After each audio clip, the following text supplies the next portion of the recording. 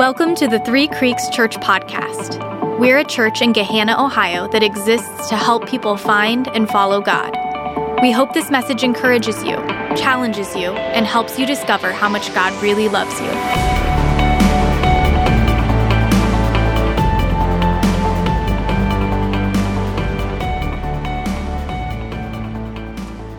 Well, good morning, Three Creeks. My name is Joel, and those first 26 verses of John chapter 4, this is my favorite story about the life of Jesus.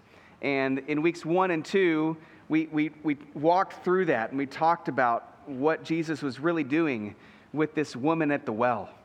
And if you missed week 1 or week 2, I'd encourage you to go back and listen to it or watch it wherever podcasts can be found. I think ours is there.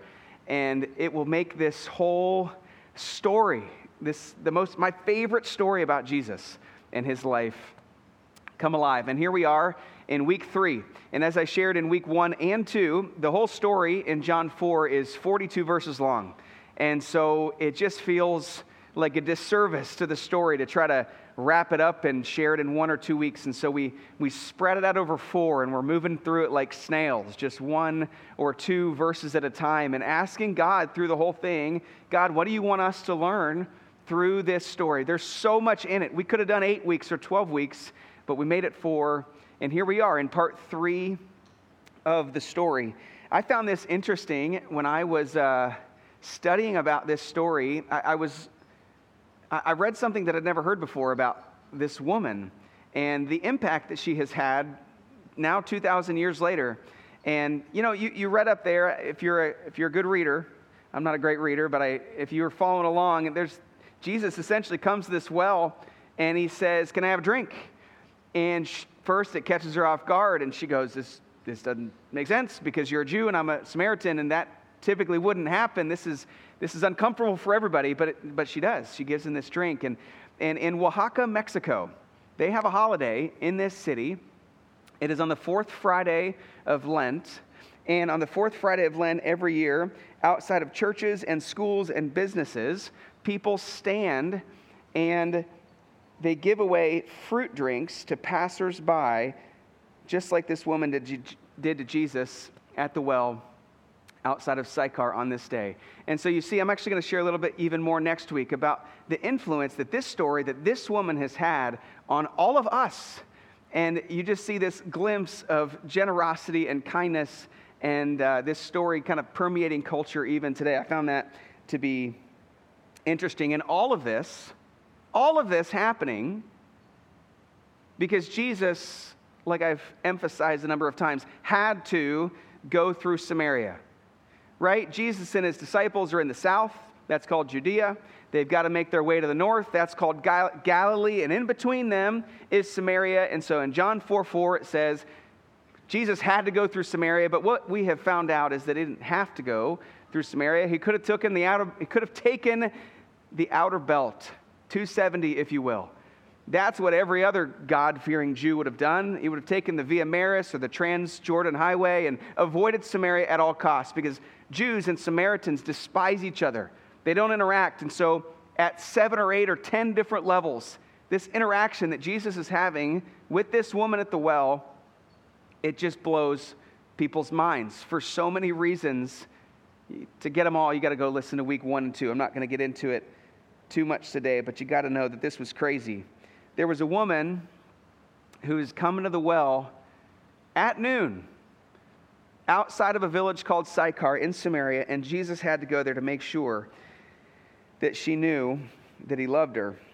When they got there, I don't know if you noticed this in the first couple of verses, when they got there, after traveling, Jesus and his disciples, it says they were weary from the long journey.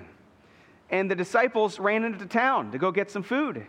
And Jesus stayed at the well because he knew what was about to happen at the well. And so he stayed there, and he was thirsty. And so he says, "Can I have a drink of water?" And the disciples are hungry. And so there's this collective, hangriness probably among them, right? Where they're worn out and they're tired and they're hungry. And that is the conditions under which this whole story happens. And Jesus asks her for a drink. And at first, it catches her off guard. She says, "Jews aren't supposed to associate with Samaritans. How could you be asking me for a drink? And Jesus talks to her, I don't know if you caught it, about living water. You drink from the water that I give you, you will never thirst again. He's talking about eternal life. And this woman's reply to that offer is, well, the Messiah is going to come one day, and he will be able to offer me eternal life, but that's coming a day in the future. And Jesus in verse 26 says, I, the one who you are talking to, am he. And Jesus begins to reveal himself as the Redeemer, as the Savior, as the long-awaited Messiah. And it's interesting to me, the first group of people that Jesus always reveals himself to, are not the people that you and I would probably reveal ourselves to if we wanted to get famous. He goes to people that he thinks, that everybody else would think, that's probably not where you start. And he goes to this woman at the well, this woman who's socially outcast and ceremonially unclean, and he says, living water, eternal life on the table.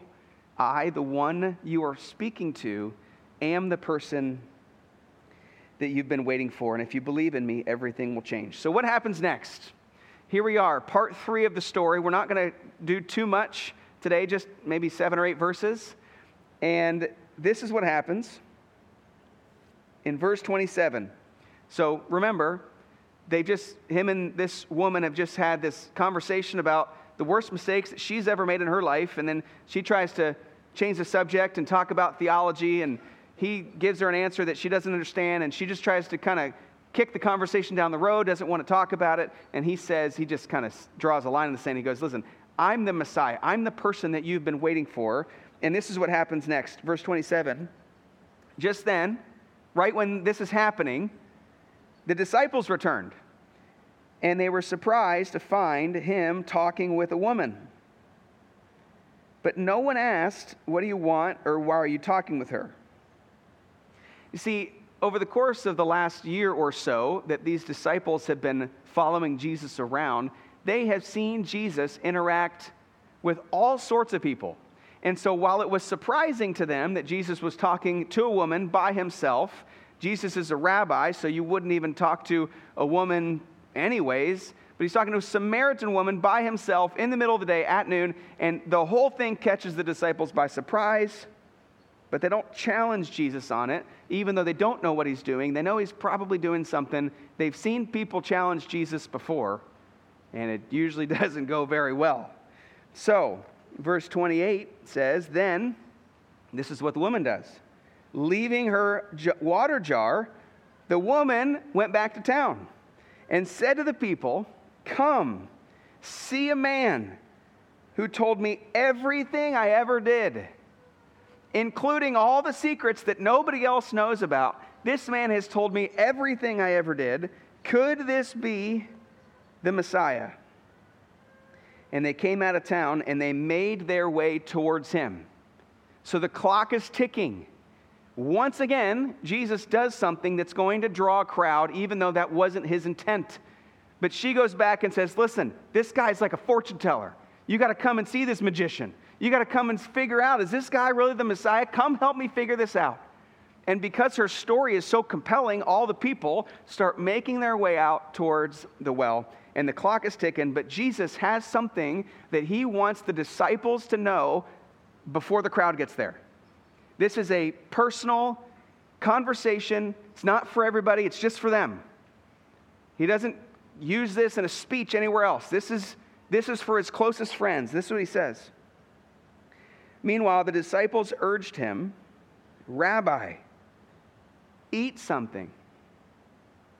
But he said to them, I have food to eat that you know nothing about.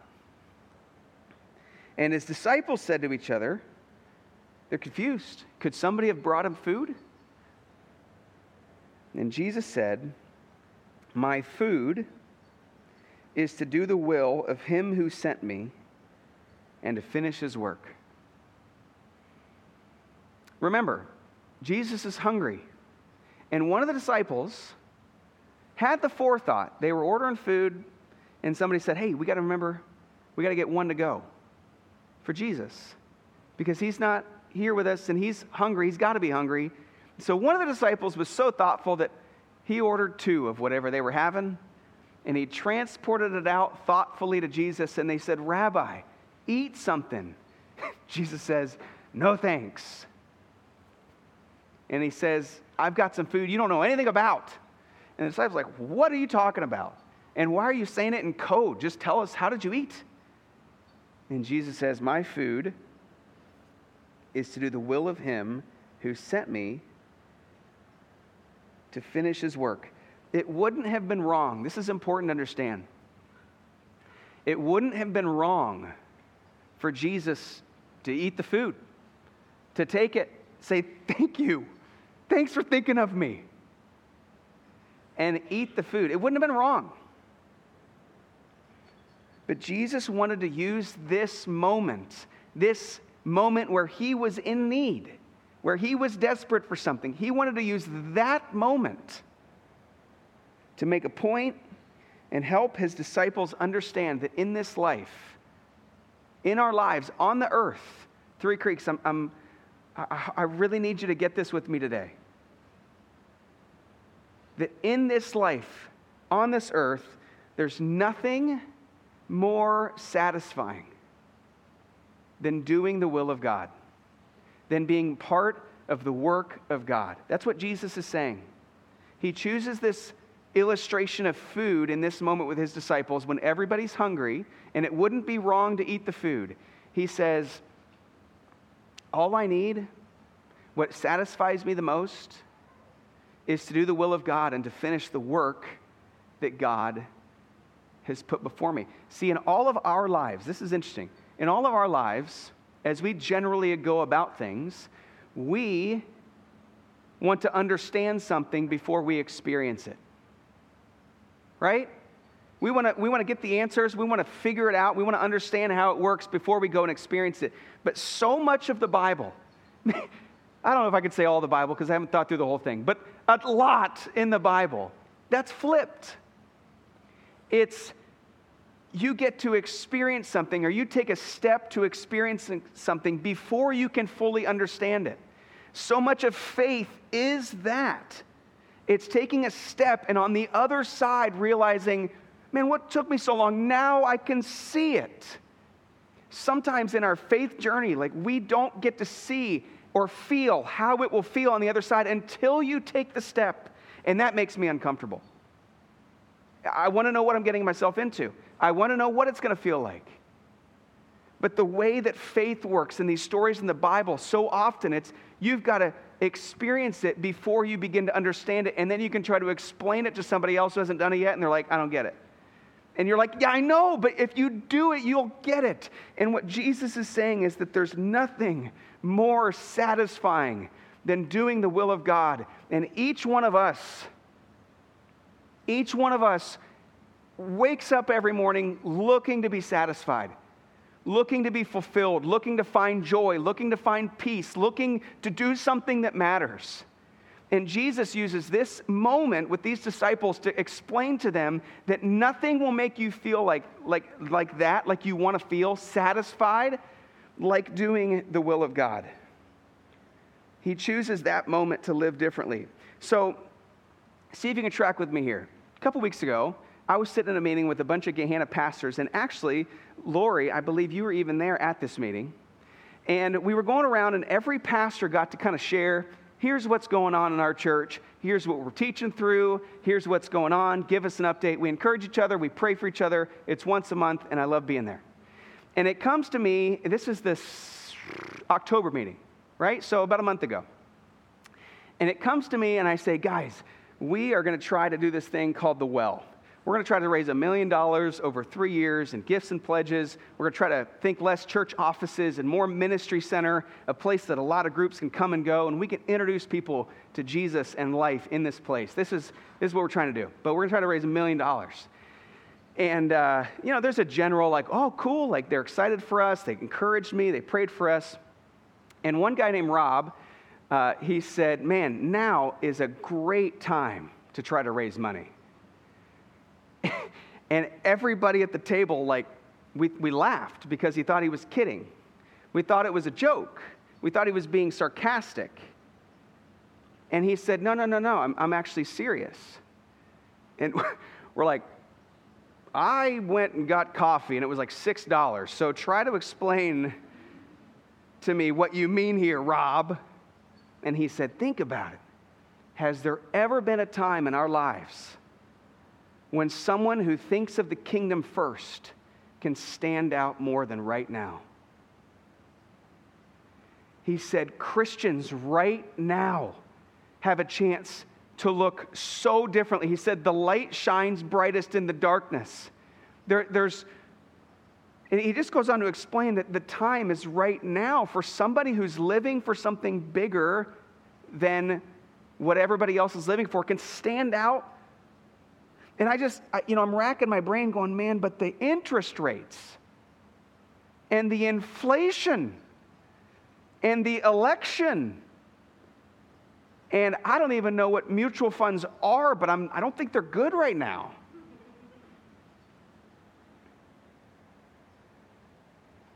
And the economy with the way that it is, and gas with the way that it is. And I just wanted to say, Rob, are you kidding me? It feels like it would be better to try to do a capital campaign when everybody's pockets are loaded with cash. But I think Rob's right. Because if we're living with the world in mind, this is nuts. Doesn't make mathematical sense. But if we believe that the most satisfying thing in the world is to do the will of God, then it makes all the sense in the world.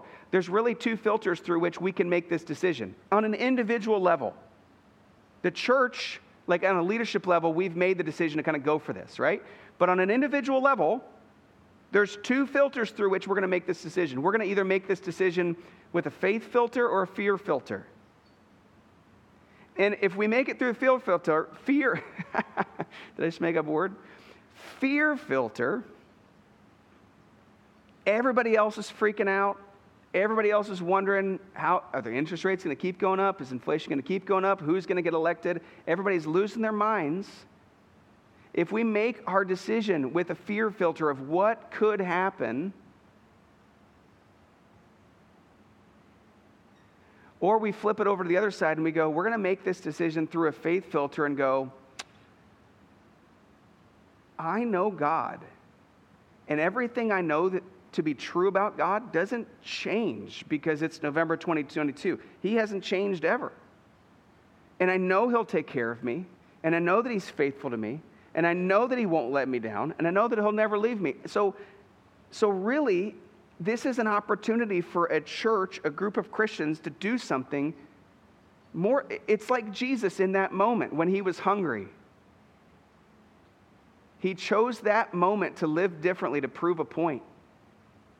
And I think right now, not just at Three Creeks, but also across the United States, across the world, when things are uneasy, when everybody else is really worried about what's going to come next, a Christian who has hope in Jesus and who has hope in a God that cares for them, man, you just handle those things differently. And so I do believe that our church has a unique opportunity to stand out and just be radically different than how everybody else is handling this. I've hit on this a couple times, that Jesus had to go through Samaria, right? And so far, I've talked for 2.5 sermons with the idea in mind that Jesus had to go through Samaria because He had to go meet that woman. He had to go make sure that that woman knew that He loved her. But what we're finding out in this little conversation with Jesus and the disciples is that He had to go through Samaria. He was compelled to do this, not just for her, but also to His closest followers. He had something that He needed to teach them at the well at Sychar, and He wasn't going to have another opportunity like this to teach them. And so, yes, while Jesus had to go through Samaria to go to that woman and make sure that she knew, somebody that didn't know Him, she knew that He was the Messiah, yes, but also Jesus had to go through Samaria because He wanted to teach His disciples something too. He didn't want them to miss out on this truth that He was trying to share with them. In the same way, friends, I believe, obviously, that the well is going to be a place where people are going to come to know who Jesus is. They're going to put their faith in him. They're going to connect to people who love God, and it's going to be a life-altering experience. We're going to see hundreds, maybe thousands of people come to find out where the living water is really at the well. And so I believe, obviously, that God's going to do something through us. But I also believe that in this process that God wants to do something in us.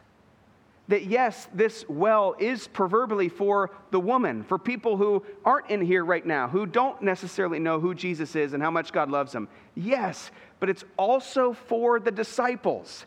It's also for the people that already know who he is.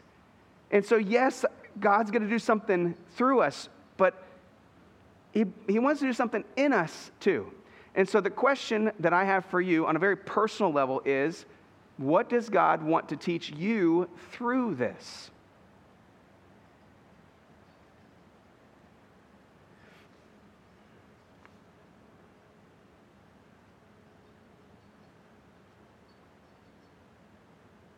What does God want to do? What does God want to do in us through this process? Because somebody could come and just write a check for $1 million and drop it in the bucket.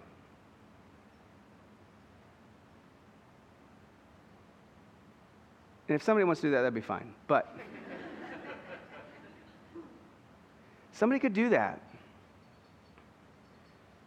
But if somebody did that, I think we'd have to throw away all the brochures that you got on your way in here, and we'd have to print some new ones, and we'd have to make it say like 2 million. Because I don't want us on individual levels to miss out on the chance to see more of who God is and how generous he is. And I don't want us to miss out on what he wants to do in us. This whole thing started in my mind. I'm just going to be honest. It felt like a fundraiser. And I had a conversation. I didn't write this down. I just feel like I'm supposed to share this. I had a conversation with somebody a couple months ago. And I put out all of the well stuff in front of him. I said, what do you think about this? And this guy's a professional fundraiser. He actually is a real fundraiser. And I put it all out in front of him. I said, what do you think, Tim? And I thought he was going to be so proud of me. And he just kind of pushed it back. He said, oh, it's okay. I'm like, Tim, come on. Like, we're literally meeting so that you can encourage me here. And he just pushed it back. He used to be a pastor. And he said, yeah, if the Lord wants you to get it, you'll get it. But what's going to happen to the hearts of your people through this? And that's all I needed to say. The meeting was essentially over. I don't even know what we talked about from that point forward.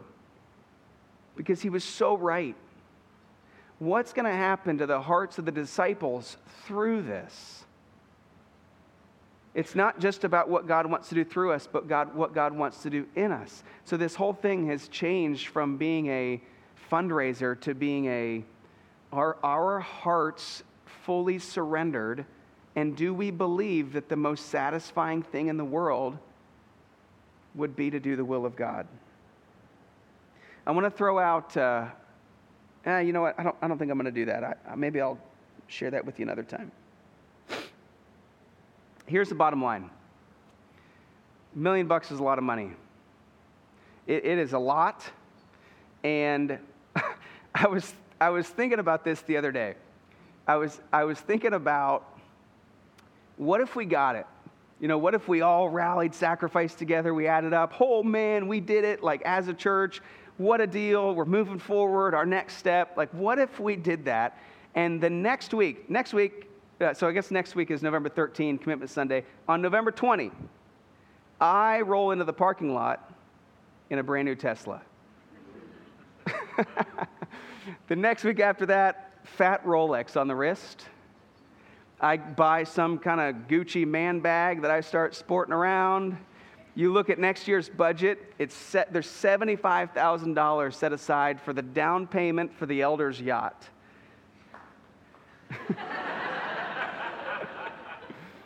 You see me courtside at the Cavs games, Instagram every night, and I get there with my private jet that I need for ministry. I'm just asking, How would you feel about that?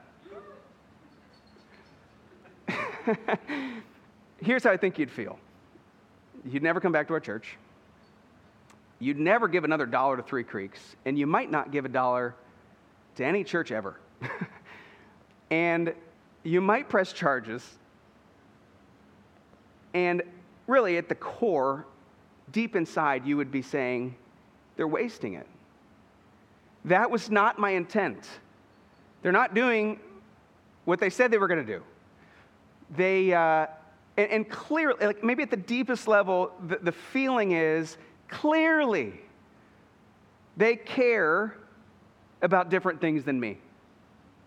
We are not on the same page about what we care about. I think that's how you'd feel. And I just got to throw this out there. How is that really any different than the way that God looks at us and the way that we're spending the money that He gave to us? Think about that for a second.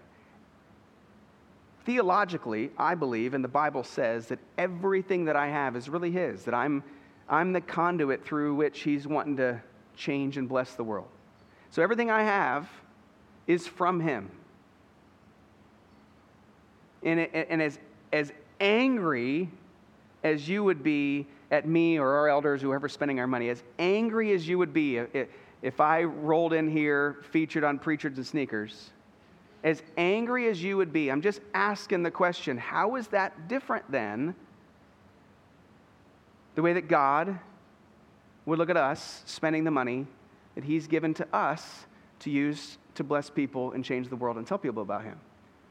And so the simple question, I'm not here to pick apart your personal budget. I'm not here to tell you what's valuable and what's not and where you should go on vacation. It's not what I'm saying.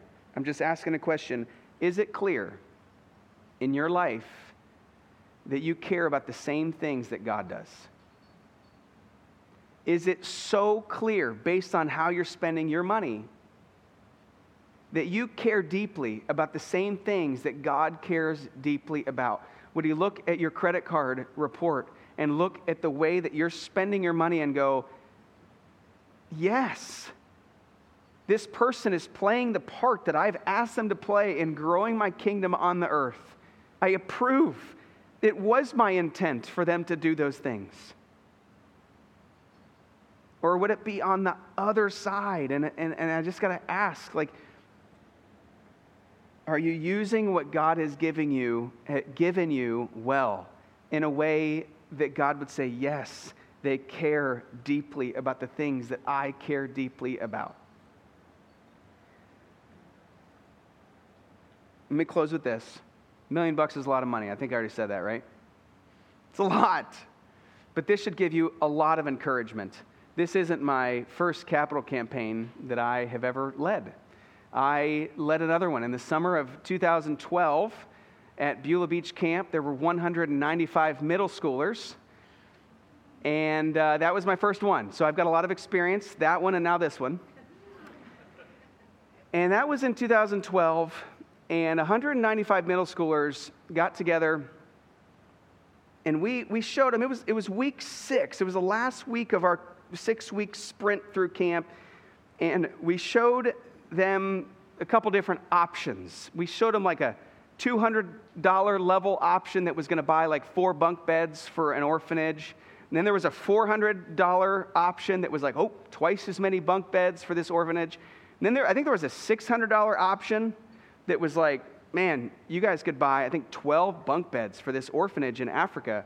And the middle schoolers got together with their counselors and they said, we want to raise $1,000. And I was like, guys, like the high schoolers, they only raised $600, okay? So we're going to have to tone down some of your expectations, and we're not going to be able to do $1,000. And they said, no, we want to do $1,000. I said, guys, there's no shame in $500. You guys could raise $500. We could buy like 10 bunk beds. Wouldn't that be amazing? And the counselors and the campers got together, and they voted again against me. They voted me down. And they said, we want to raise $1,000. And in my mind, I went to, how am I going to spin this When we find out we only raised so much, how am I going to spin this so that nobody's real demoralized and I can still encourage them and say they did a good job? It's immediately where I went to. And some of the excuses that I started to make, here were some of them. I don't even know if they have $1,000 because they're at camp and they can't even go home to get more money. So what they have, I literally don't even know if they have $1,000. And then I thought, this is the last night of camp. They probably spent all of it on the snack shack Sunday through Wednesday. And so they definitely don't have $1,000. They love the snack shack way too much for this to actually work. And then I thought, they're so young. They are so young. Maybe if they were older and they had jobs and they were like making some money, I could maybe see this like working, but they're just too young and they love the snack shack too much and I don't even know if they have it. But we went for it anyways. And last night at camp, and there was a palpable sense of the Spirit of God in this place. And we talked about trying to buy all these bunk beds. And they passed the buckets, and kids are reaching into their gym shorts, pulling out Ziploc bags full of like $1 bills and change. And I still didn't know if they had $1,000, but they were all in. I couldn't believe it. Like every kid reaching in their pockets, pulling open the Ziploc bag, dumping it in. I couldn't believe it. And so we gathered it all. We got all the buckets, and we went to the back of the pavilion, and there were 2 picnic tables back there. And, over here, they were like counting some of the buckets, and over here some of the buckets, and, stack up the 20s, the 10s, the 5s, the 1s, quarter stacks, penny stacks, all of it, right? We're stacking it up. And one of the counselors is going around with a calculator, and he's going, okay, 20s over here and 10s, okay, adding it up. And I was sitting over at the table back right, I guess, and he came over and he's kind of adding it up, and he said, and how many pennies are there? And I said, I counted them, there's 78. And this was the last, I didn't see it, this is the last moment. We're going to find out how much it is. And he hits plus 0.78 equal sign. And his eyes just got big. And he showed it to me, and it said 1000.00. And I'm not making it up, and I couldn't believe it. And I would venture to say that's the most unbelievable thing maybe I've ever seen in my life. That all these middle schoolers that love the snack shack, that didn't even have $1,000, I don't even know where it came from. They all went all in, and it added up to $1,000, not a penny more, not a penny less, and nobody rigged it. I was there. Nobody rigged it. So that was pretty cool to go back in there and tell them, right? I mean, it was the most unbelievable ministry moment that I've ever had. And it was just because these kids, they were willing to forsake the snack shack, and what they felt like God wanted them to do was to give this money to buy these bunk beds. That's it. And they just said, I'm in. And for all of those kids, 195 of them, the most satisfying thing in the world in that moment was doing the will of God. I want to invite you. This is the end, okay? I want to invite you. If this is your church home, if you're listening to this, or if you're watching this, if this is your church home, I want you to wrestle with God this week. I want it to be intense. I want to give you the freedom to wrestle with Him. I want you to wrestle proverbially with your spouse about this if you're married. I don't want this to be like, oh yeah, it's Sunday again, and come back. I want you to take time this week and wrestle with God.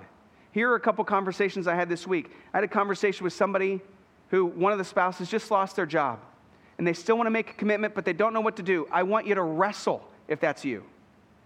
I talked to somebody else who said, our income is likely to change dramatically in the next 12 months. What do you want us to do? I don't know the answer to that. I want you to wrestle. I want to give you the freedom to feel like you can wrestle with God. I talked to somebody this morning who said, we're still not there. Me and my wife, we're still working on it. We don't agree yet. And I want to give you the permission, the freedom, the invitation to wrestle with God and say, God, what do you want me to do? What part do you want me to play? And ultimately, God, is what you want me to do, is it going to be enough that you can teach me something? Is it going to be enough that it has the potential to move the needle of my faith? Because like I said a couple times 5 or 10 minutes ago, yes, God wants to do something through us, and the well's going to be incredible. But in the process, what does God want to do in us? As you wrestle with God and as you land on your number, I want you to ask God at the very end, go, God, is this enough that you can teach me everything you want to teach me through this? Because I just want everybody to not miss out on the opportunity not to be a part of a fundraiser, but to have your heart transformed and to get to know more about God and His generosity and His favor, and that He's going to protect you no matter what happens. This is one of the great joys in being a Christ follower, is that He's got us all the way. And church, I just hope that as we kind of take this step together, that we will experience it and then begin to understand that the most satisfying thing in the world is doing the will of God. So next week's going to be great. I'm really excited for it, and I hope that you'll join us for it. And I hope that from now until next week, that you will feel the freedom to wrestle with God about what He wants you to do, and you'll experience freedom on the other side. Thanks for listening to the Three Creeks Church podcast. To find out more about our church, to give online, or to attend a service, visit threecreekschurch.com.